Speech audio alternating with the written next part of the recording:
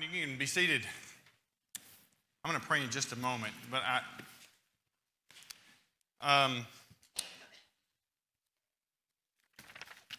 don't know if how strongly your faith is, and that you realize that we wrestle against not flesh and blood, but we have had more distractions here this morning, and I have personally had some, even a text message just a few moments ago that I feel like is almost distracting because the enemy knows what we're about to talk about, that it's about Jesus. It's not about me.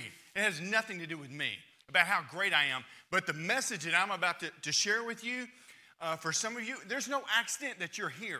I believe that with all my heart. I'm even more convinced as I sit over there, and just to be distracted by the enemy, I feel like at this time, at this moment before I come up here, something to distract me. And so my prayer as we begin is that God would allow you and me, possibly sometimes when I preach or I teach, God may speak to me more than he does anybody else. And I already preached this once, and I already know what's coming for the most part. Although sometimes I can stray from the notes a little bit.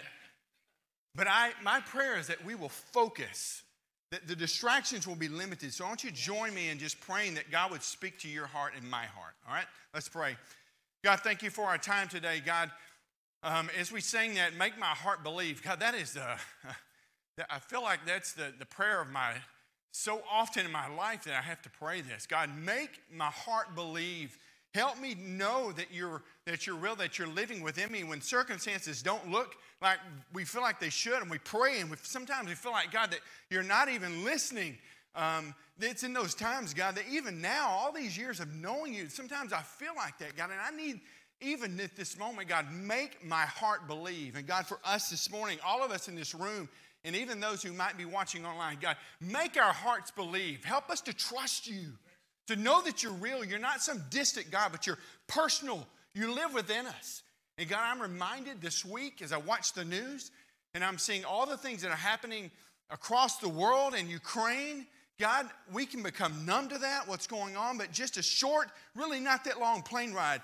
There are people who have lost their lives, people who are fearing for their lives right now, people who've lost family, friends, uncertainty that's there right now, God.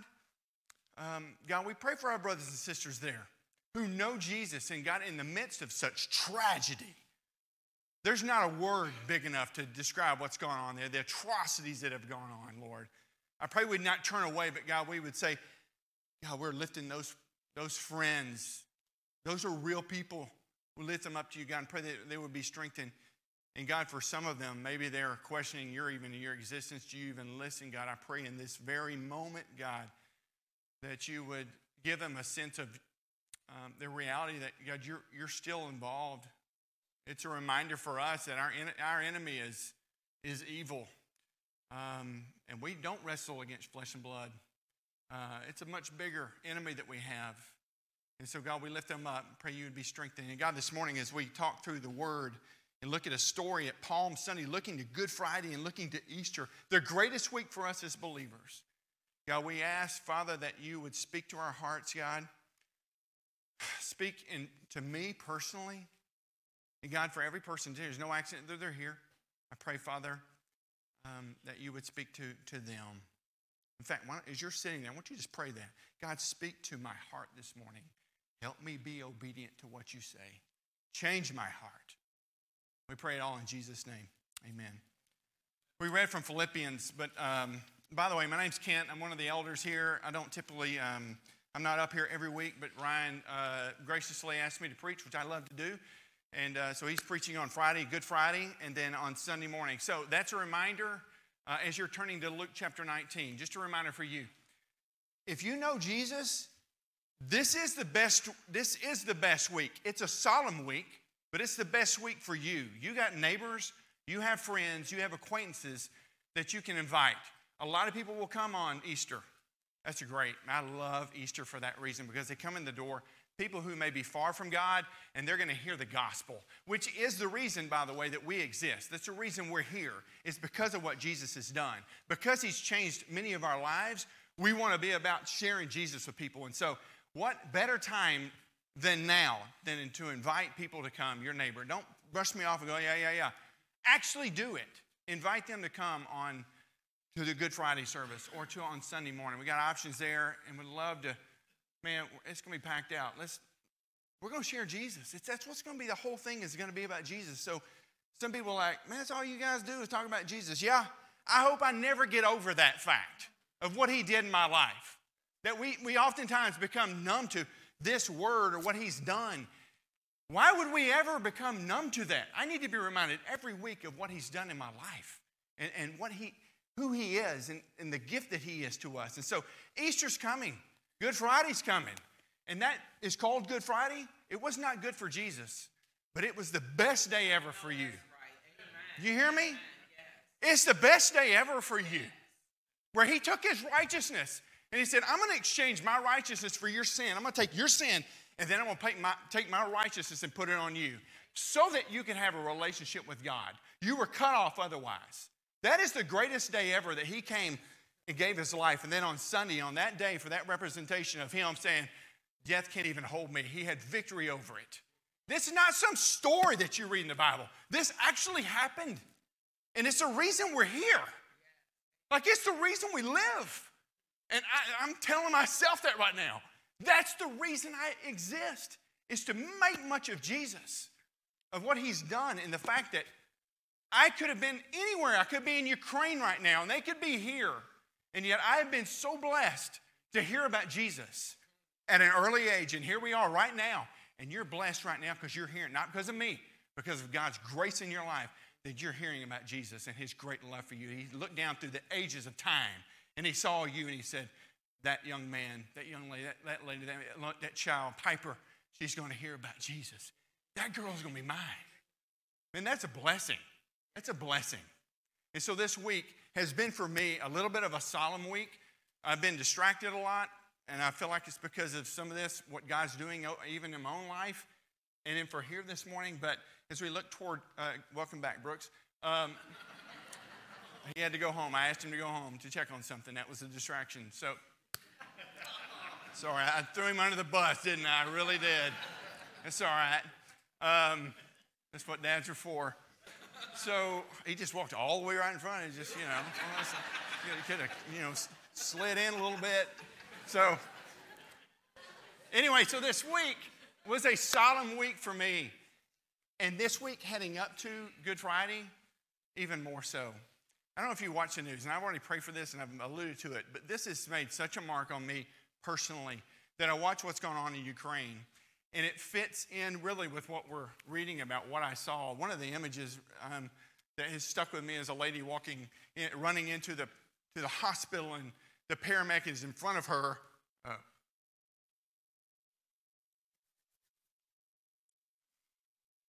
I was carrying her child, her toddler, 2-year-old little boy. And she's behind him, and you can see there's panic all over her face. And the next image was the video of her laying over his body, crying for him. And I had to walk away. I couldn't watch it. I thought that could have easily been any one of us. And so Zelensky, the president, I don't know what you think about him, and I didn't know much about him, but I see a guy who's really stood up and said, I'm not leaving the country. I'm here for my people. It's for Ukraine. I'm not leaving. I'm the leader. And the leadership that he's shown throughout this, and again, I don't know much about the politics behind it. I'm just looking at the guy. And I see a man, the other day they showed him as he's going out surveying all the atrocities that have happened in Bucha in the suburb of Kyiv. And they have the camera on him, and he's walking through, and then there's a point that he stops, and it kind of zooms in on him, and you can see the tears welling up in his face and his eyes, and he begins to just cry over what he sees and the tragedy that has gone on. But this goes straight into our scripture today in Luke 19, where Jesus does basically the same thing as he looks over Jerusalem. And so if you've got your Bible, and I hope that you do, Luke chapter 19, verse 28 through 44. I've already gotten emotional, and I got to have a Kleenex every time I come up to preach. So, verse 28, I'm going to read it real quick for us, all right? Now, I'm going to read it. Don't tune out. Tune in. Sometimes I have a tendency, maybe I'm the only one that does this, but tune in to what God might say to you through this. All right? Verse 28 says, Palm Sunday, he's making his triumphal entry. It says, and when he had said these things, he went on ahead, going up to Jerusalem. When he drew near to Bethpage and Bethany at the mount that is called Olivet, the Mount of Olives, he sent two of the disciples, saying, go into the village in front of you, where on entering you will find a colt tied, on which no one has ever sat. Untie it and bring it here. If anyone asks you, which I think is an interesting question, if anyone asks you, why are you untying it, you shall say this, the Lord has need of it. So those who were sent went away and found it just as he had told them. And as they were untying the colt, its owner said to them, why are you untying the colt? And they said, well, the Lord has need of it. And they brought it to Jesus. And throwing their cloaks on the colt, they set Jesus on it. And he rode along. They spread their cloaks on the road. And he was drawing near already on the way down the Mount of Olives. The whole multitude of his disciples began to rejoice and praise God with a loud voice for all the mighty works they had seen, saying, blessed is the King who comes in the name of the Lord. Peace in heaven and glory in the highest. And some of the Pharisees in the crowd said to him, teacher, rebuke your disciples. He answered, I tell you, if these were silent, the very stones, the rocks would cry out. Verse 41, and when he drew near and saw the city, he wept over it, which is a really interesting piece of scripture right there. We'll talk about that. He wept over it, saying, would that you, even you, had known on this day the things that make for peace. But now they are hidden from your eyes. For the days will come upon you when your enemies will set up a barricade around you and surround you and hem you in on every side and tear you down to the ground, you and your children within you, and they will not leave one stone upon another in you, because you did not know the time of your visitation. So guys, for the sake of time, I'm going to fly through some of this. Let me set the scene. We already just read that, right? It's Palm Sunday. He's coming into the city. Let me show a picture. This is where this all happened. It's a picture of it. Up on the left is the Mount of Olives. There's the Kidron Valley, and right down there you see the valley, and then they're going into Jerusalem. This is when this happened, which I was thinking about this, I really was, at last night at about 11:30. The timing of when Jesus did this, like everything is so intentional because it was during Passover. Passover is the 8-day period where the Israelites would look back and they would say, okay, remember the plagues, the 10 plagues, and the last one where God said, if you're going to be spared, you Israelites, then you're going to take a lamb, a spotless lamb, without any broken bones. You're going to sacrifice it, and you're going to take the blood, and you're going to put it on your doorpost. You remember this? Okay? And then that night, the angel of death would come, and if that blood was there, they were covered. But if not, it was not so good. Okay? So it was the night that they remember that he passed over them, and the grace that was given to them because of the blood of the Lamb signifying what was to come, which was Jesus, was going to be the final once and for all sacrifice. I also had this thought last night. What if he had not come and done that? Like, where would we be even right now? It's a side note, not even in my notes, but just thinking about that. Where would we be if he had not? Because back then, that signifying, that was the blood that was looking forward to the Messiah who would come. And so this Passover thing, like, I don't know. I said this in early service. It just came to me. Some things I just randomly will come to me. But, like, if there was a big event in Melissa, like a grocery store, like really H-E-B was really going to do this, I mean, this would be, and it was grand opening. Can you imagine what that day is going to be like? The ribbon will be that big, long, big be a chainsaw out there, and everybody's celebrating how awesome it's going to be, right?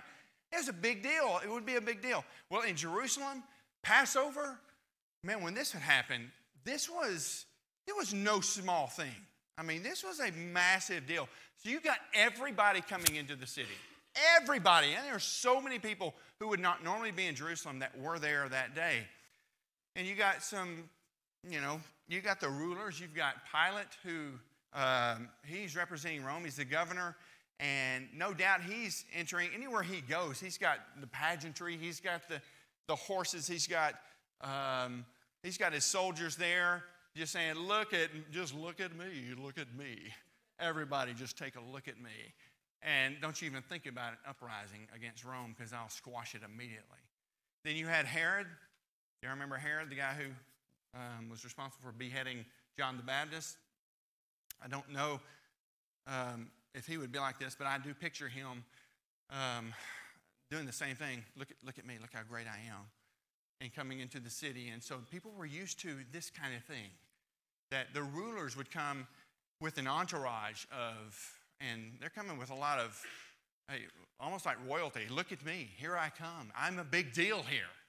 And then there's a third one that comes into the city that day. You know who that was? It was Jesus. That's right. Fulfilling a 500-year-old prophecy from the book of Zechariah. And he says this, he's fulfilling. By the way, do you know how many prophecies there are about Jesus? Like there are more than 60 major prophecies of him, okay? Now there's hundreds more. And I think I talked about this one time in here. If he had just fulfilled 8 of those more than 60 major prophecies, just 8 of them. Mathematicians did this. Lee Strobel talks about this in his book. If he had just done 8 of them, one person fulfilling 8 of those, it was one chance in a 1 followed by 27 zeros. You understand that? There's not a number for that. 1 followed by 27 zeros. One person doing that, one chance in 1 with 27 zeros. That, I don't know, I'm simple-minded. That's a lot, right? But he fulfilled all of them. And one right here with him coming in on a donkey into the city.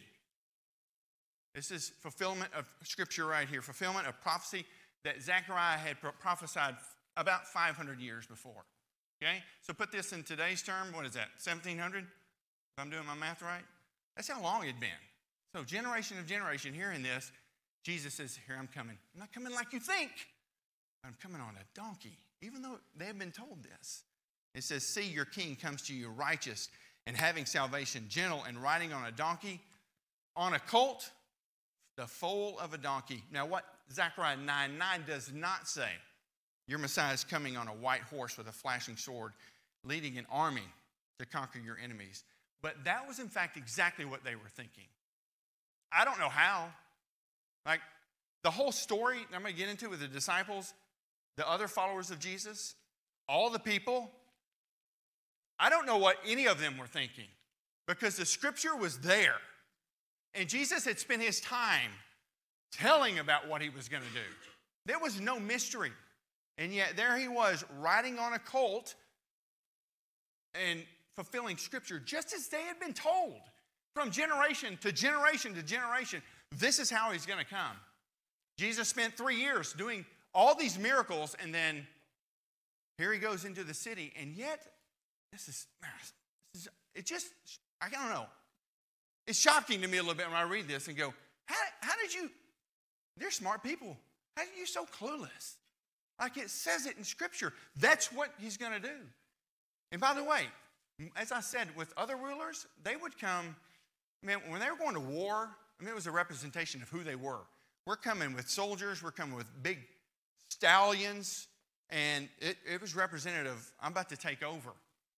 And Jesus is there saying, I do things a little bit differently.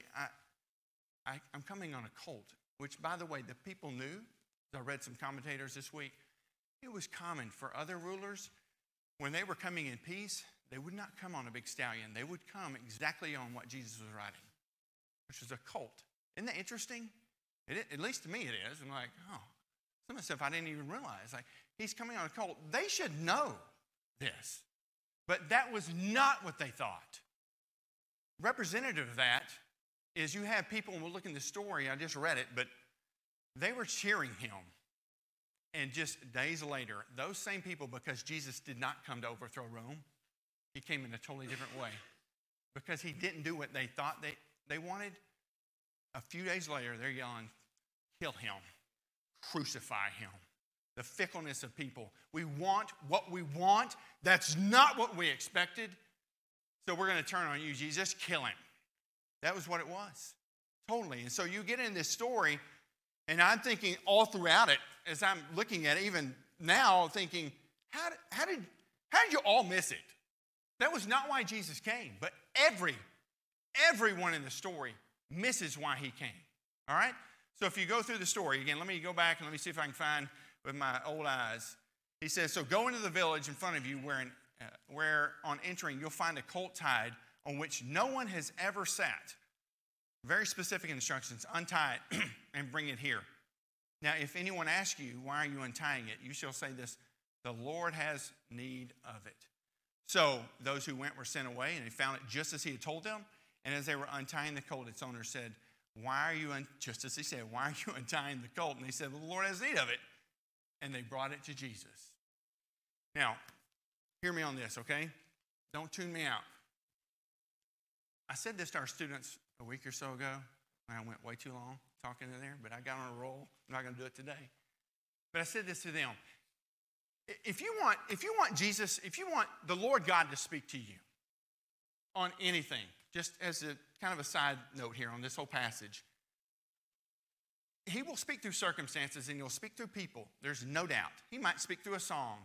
But if we're not going to his word and staking our life on this, then we're missing out on what he wants for us. He gave you this book, and Kenny gave it for me to read the book, the Word of God, for him to speak to us. So when you have any issue that's going on in your life, any decision, whether minor, the smallest decision, or some massive decision, a life change, or something huge in your life, if you're not going to the Word and listening to God through that, then you're missing God altogether. You may say, I'm going to just depend on God to speak to me through what's on the radio one day. That's a funny voice, but if you did that, I'm not saying that's wrong. I'm saying this is the first place we go. And so when I read a story like this, quite honestly, it's so easy for me just to read that story and go, all right, Jesus entered Jerusalem. All right, what's next? What's on TV?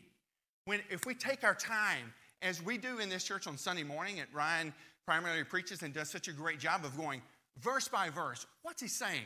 And so I could take the entire time, whatever time I have left, to focus on this part right here. I'm not going to take the whole time, but I'm going to point out a couple things that we can miss very easily when we read this story. So the colt, Jesus gives very specific instructions. Go and find this colt. It's never been ridden. And if they ask you why you're taking it, tell them the Savior needs it. Now, if you look at the parallel passage in Matthew, there's not a whole lot there either that we know more than this. All we know is that the person who owned it or the family who owned it didn't hold back. They didn't hold back. The Savior needs it. They gave it. I don't know that they've asked a bunch of questions. Hey, you think you can have it back by 3? I don't know if you could wash him down, fill it up. That'd be great. None of that. We don't know any of that. All we know is they came back with it. Which, again, if we're reading Scripture and going, we just kind of cruise through it, just read Scripture. But if we're stopping and going, what could God say through even this? Guys, anytime when preaching here, teaching, whatever, reading, always looking for a book that was written for some people. Well, it's too long. It has no application in my life. It has application. We read Scripture and go, how would that apply to my life? Here's how I could apply it. It could take a long time here. I'm not going to. But I look at the family who gave, or the person who gave that colt. It's a representation of us as followers of Christ. I think we sell short drastically when we share the gospel with people and say, just come on and you can get out of hell. Just come to Jesus and pray a prayer. When Jesus, he says, when you come to me, it's a call to come and die. That's not very popular, is it? It's a call to come and die to yourself. He modeled it out. We just read Philippians. Marie read Philippians. He emptied himself. He gave it as a model to us to say it's the total act of just service, of saying, God, this is all you. And so when we come to him in a relationship, and we come to him and say, I want to begin a relationship with you, Jesus, and you begin that relationship, it is a totally, you hear me? It's a call to come and die so that you can live. Totally. And so whatever, and I didn't know this, and I was at a young boy at the time. I just wanted to go to heaven. I'll talk about that in a little bit too. But I just wanted to go to heaven. I didn't even realize the cost to following Jesus was I relinquished everything. Everything. All my dreams that I had for my life, all the plans that I had, all the things and hopes that I wanted to do, it goes through Jesus and Jesus, what do you want for my life? Everything that I own in mine and Tammy's bank account, everything, it's his. How do you want to use the money and resources you've given me, God? Because they're yours. I'm just a steward. I'm just a manager of what's already yours. It's all yours. But so much of the time, we are like, no, this is for me. And we, so little, just on a financial standpoint, which we don't talk much about money here, but so much of the time in evangelical churches, so few people actually give generously. We just don't. And it comes back to, this is mine. How much do I have to give to God? Instead of going, God, this is all yours. What do you want to do? What do you want to do with this? When it comes to being generous with encouragement, God, you've blessed me. I'm in relationship with people. How can I speak encouragement to other people? And this is just a little note. You got our staff, all of our staff. They work hard. Look, you can't get enough encouragement. You can't. But I tell you what they do get. They get discouragement in all forms. Ryan and I preached this week, this Sunday. It takes some work, hours. I know that's his job. I know what Kyle does and Jess do. They go through all the list. Shelly, all these people that they work hard. How much do we encourage them to say, Jesus, you've changed my life in such a way that I'm not even my own. So I'm going to bless people whenever you call me to. When I see this person, I say, oh, thank you for what you do. Something of this. So I'm kind of getting off on this, but you see this just from that one little bit in Scripture to the family just says, that has the donkey, it says, here, take it. When we come to our relationship with Christ, I need to be reminded, me, and probably you as well, that everything we have, everything you have is not yours. It's a call to come and relinquish everything. It's all yours, my home, my plans. God, you want me to... We have Michelle Hart, Craig Kirchhoff. Michelle just went to deliver supplies to Ukraine.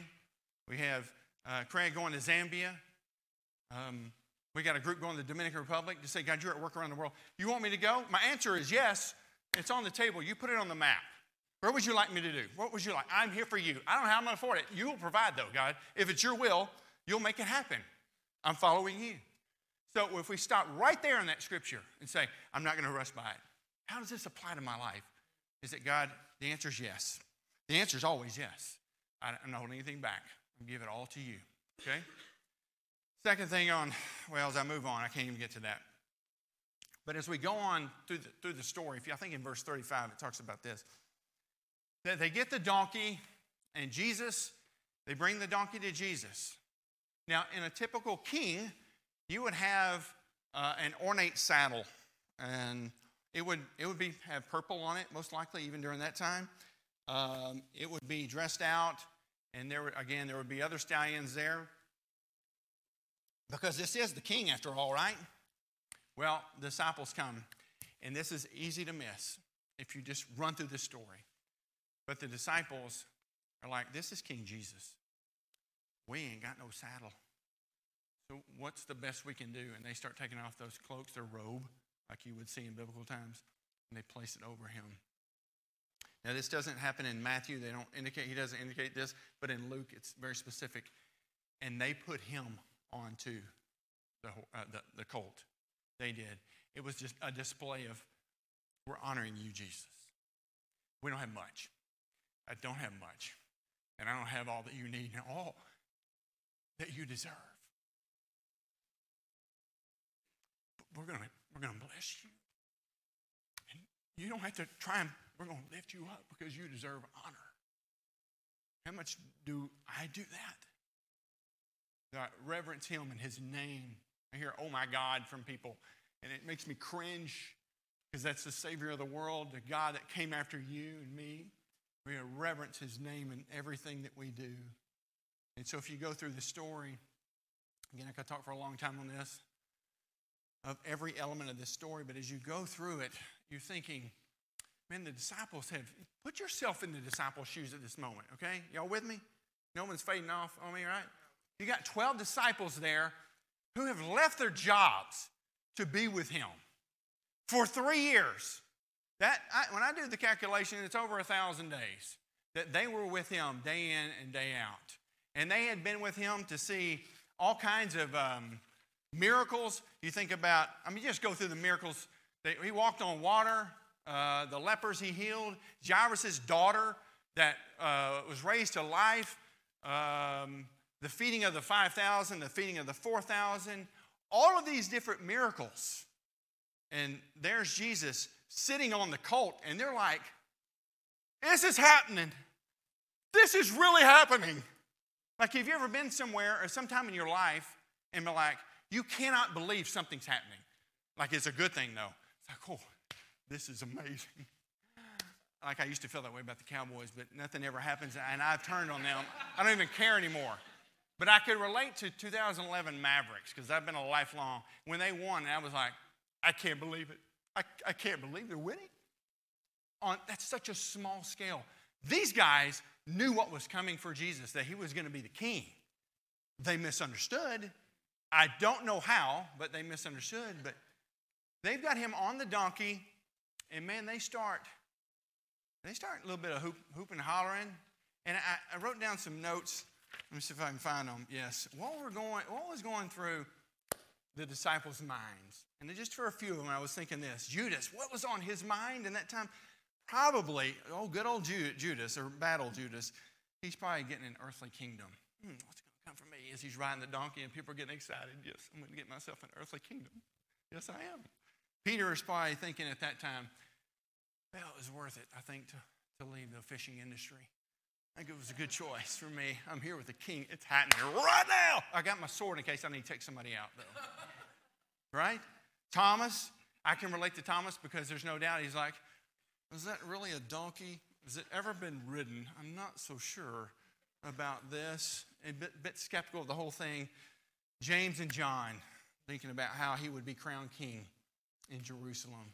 How is this all going to go down? And who will sit at his right or left? You imagine thinking that? All the things that are going on in their heads, that they've seen all of these miracles, and they get to that point where he's going into Jerusalem. And yet, they spend all of this time, and they so clearly have missed the whole thing. There's a parade of people around, gathering all these people around, and this is a pivotal point in the story. If you look at it, again, you can read it and just be done with it.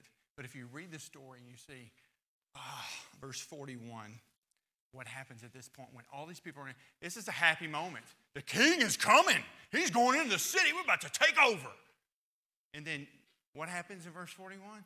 Jesus stops. The colt stops. And kind of like I said about Zelensky, zoom in on his face. In the midst of all this happiness and cheering and everybody thinking, it's happening. It's finally happening. Hundreds of years, 700 years of prophecy from Isaiah. We're actually here. It's going to happen. Yes. And you focus in on Jesus' face. This is what you see in verse 41. He says, and when he drew near and he saw the city, you remember that picture? He's looking up at the city. He wept over it. He starts crying. No one cries in a parade, do they? He's looking up at the city, and they look at Jesus like, this is great. What's wrong? He wept over it, saying, would that you, even you, had known on that day the things that have made for peace. But now they're hidden from your eyes. For the days will come upon you when your enemies will set up a barricade around you and surround you and hem you in on every side and tear you down to the ground, you and your children within you. And they'll not leave one stone upon another in you, because you did not know the time of your visitation. In the midst of all this happiness, Jesus spent all of this time. I feel like this sometimes with certain people in my lives, maybe my kids or whatever. You've experienced this, maybe with me, I don't know. I thought I told you. You still don't get it. Why do you not understand? Sometimes I don't get it. I mean, you know, whatever you're trying to explain. But Jesus had spent his whole life up to this point, in 3 years of ministry, with the ghost people who were closest to him. They saw the miracles. They knew the prophecy. All of these were lining up. How could they miss it? Seriously. Like, I'm getting intense on that. Like, it blows my mind. How could you miss it? And so the application for me, even in this moment that I'm standing here, I've been in church my entire life. Like, I was born a Thursday, I think, and on Sunday, I was in church. I don't remember a time I didn't go to church and came to know Christ just as a little boy. All my life, I've been in church. These people had been with him. They had been with Jesus, and yet they missed the whole point of why he came. Jesus is looking at Jerusalem going, he knows what's coming for them. If only the nation of Israel, they had the opportunity to show Rome something new and different, but they missed it altogether. They didn't understand Jesus. They didn't understand his mission. I don't know why. Just part of his plan, I suppose. How different their lives could have been if they just recognized him for who he was. And here's the thing, the application for us right now as I wrap up. That same King Jesus who was going in, the one who spent all the time with them, and they missed it. Could I, a little boy who grew up in church all my life, serving, doing things in ministry, is it possible that I could miss the point of why he came? Is it possible? Is it possible that you have missed the point, potentially? Maybe at times or seasons you come back and go, oh, now I get it. But I think in our American society, our culture within the Christian church, is that we have turned Christianity we have turned the following of Jesus into simply this. Let me get out of hell. Don't ask anything else from me. Just give me the benefits of following you, Jesus. I want to go to heaven. I don't want to go to that bad place, so let me go to heaven. And I will tell you, if that's your mentality, hear me by listening, if that's your mentality, that mentality, that belief system is not found anywhere in the New Testament. You will not find people who are casual Christians who say, just let me get out of hell, but don't ask for anything else. All I find in the New Testament, when I read the book of Hebrews, when I look at chapter 11 in the Hall of Faith of people who gave their lives for Jesus, who were actually saw it in two, who said, Jesus, you are worth following at all costs. No matter what it takes, I'm relinquishing everything to follow you. That when you call me to do something, the answer is yes. That they live with purpose and meaning. That church for them, coming on a Sunday, it's not an option. That's not getting to legalism. But man, I need to come here on Sunday morning and I need to be reminded of why I live for him. Because I get distracted. But the American version of Christianity, of just cruising along, of casual Christianity, of your faith not costing you anything, of not sacrificing for the gospel, of coasting into retirement and coasting into eternity and say, here I am, Jesus, I coasted all the way through. I don't want to get before Jesus one day and him go, man, and have regrets of the way I live my life. I want to see Jesus for who he is. It's a real life, breathing relationship. That he changed the way I live my life. That he changes the way I live everything I do, the way I spend my money, the way I spend my time, all of my resources, everything I am. And so you sit here in church on a Sunday morning with all of us here every week, potentially. You're here every week, and you hear this. Could it be that you've allowed your faith to sit back and just coast when Jesus is saying, that is not why I came. You missed the point. Can't you have missed it? I came to live in you. I came to use you. You're in a relationship with people. I placed you in the neighborhood where you live for a purpose. I put you in a relationship with people that live next to you, that you work with. I put you in a relationship with people when you go to the store. You have an encounter with them, but your eyes are down. You're not on me saying, how can I be used for the kingdom? That there's opportunities to go and serve in our city or around the world. Does this say, no, it's not for me. That's really, I don't know. No, God called all of us to be involved in that. That's the Jesus that we know, right? That's the Jesus who's looking up in Jerusalem and he's weeping. He's saying, they don't get it. Boy, I don't want to stand before him one day and say, I just didn't get it. I made it here. I'm good. But I really missed it and I missed out. Man, I don't want to get to the end of my life. I don't want you to get to the end of your life and go, regret the way I lived my life. I was thinking about this with Piper. When the greatest thing you can do, the greatest anything, if you're a parent, the greatest thing you can do as a parent for your kids is to live a life that is completely sold out to him, to be surrendered to him. to show tangible examples of them, of what it means to follow Jesus. That sometimes you make sacrifices. Sometimes he calls you to move. Sometimes he calls you to do things that the world would say is crazy.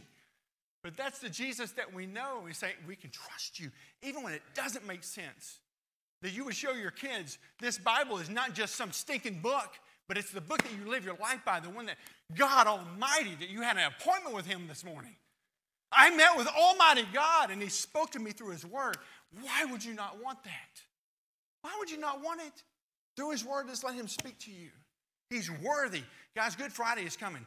That's the best day ever for you. He gave his life. And we're going to sing in just a moment. Matt, you guys can come on up. Now listen to me as they come up. Don't be distracted. We're going to sing a song about him being worthy. That is an understatement. A total, complete understatement. When we look at what Jesus did, when he looked down through the annals of time, and he looked and he saw you and he said, you are an enemy against me. You're an enemy against me. And you would spit in my face, and yet he would call you and say, but I love you, and I'm coming after you. That he would look up Jerusalem and say, they don't get it, but I'm still going to go. I'm still going to go to the cross.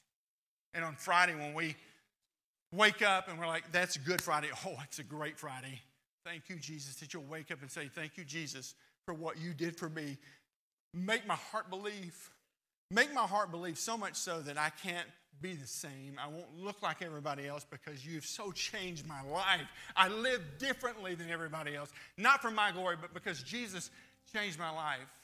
So we're going to sing, God, you're worthy. You're worthy. He is worthy of your lives. I asked Matt this week to sing this song because I thought it fit so perfectly, and it's based on Revelation 4 and 5. So Revelation 4, that whole thing is a scene that's set before the throne of God. And John, who wrote this book, is looking into the future. God allows him to see into the future. And it involves, if you know Christ, you're in this story here, okay? Chapter 5, it begins by describing a scroll that's in the hand of God. It's two-sided, and it's sealed 7 times over. And the scroll seems to symbolize the judgment of God on sin and on wickedness. And then it picks up, verse 1. Let me read this to you. And then I saw, John says this, then I saw on the right hand of him who was seated on the throne a scroll written within and on the back, sealed with 7 seals. And I saw a mighty angel proclaiming with a loud voice, who is worthy to open the scroll and break its seals? And no one in heaven or earth or under the earth was able to open the scroll or look into it. And I began to weep loudly because no one was worthy to open the scroll and look into it. John starts crying because there's no one there to open the scroll. Who's worthy to do this?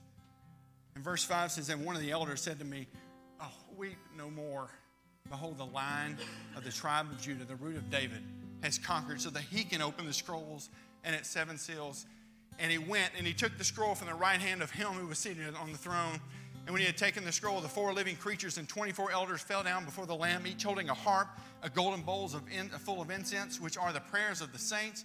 And they began to sing a new song, saying, worthy are you to take the scroll and to open its seals, for you were slain, and by your blood you ransomed people for God from every tribe, language, tongue, and people and nation.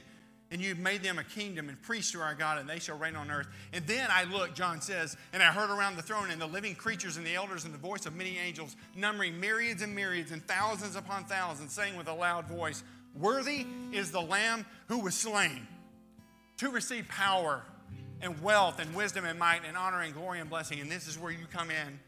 And I picture this. So David, I'm seeing you there. I'm seeing Don, I'm seeing you there. I'm seeing all of you friends looking around. I'm seeing my mother who's already passed. I see people, saints of age, long ago are gone. Seeing Chris, you're there with me. We're looking at each other. It's happening. We're singing this. And it says this. And I heard every creature in heaven and earth and under the earth and in the sea and all that is in them saying, to him, this is us. We're going to be there saying this, to him who sits on the throne and to the Lamb be blessing and honor and glory and might forever and ever and ever and ever and ever. That's what we're talking about. That's what's going to be done. Because of what he does on Friday this week, when we recognize that he would give his life, that's the reason he was worthy. That's the reason he will be worthy to open the seals and to take the punishment and all the judgment of God upon himself and then to place righteousness on you. Man, that is what we're singing about. And so when we sing worthy, these are not just words, man. That's the heart of who I am, to say, God, you're worthy of my life. You're worthy of my life. And he's worthy of your life.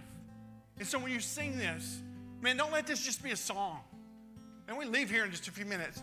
You'll go out and you're like, man, worthy are you, not just come to church on Sunday and give a little bit here and there, but God, everything in my life, it's yours. Let me follow you in every, making much of Jesus with your life. I can go on and on. Let's sing. All right.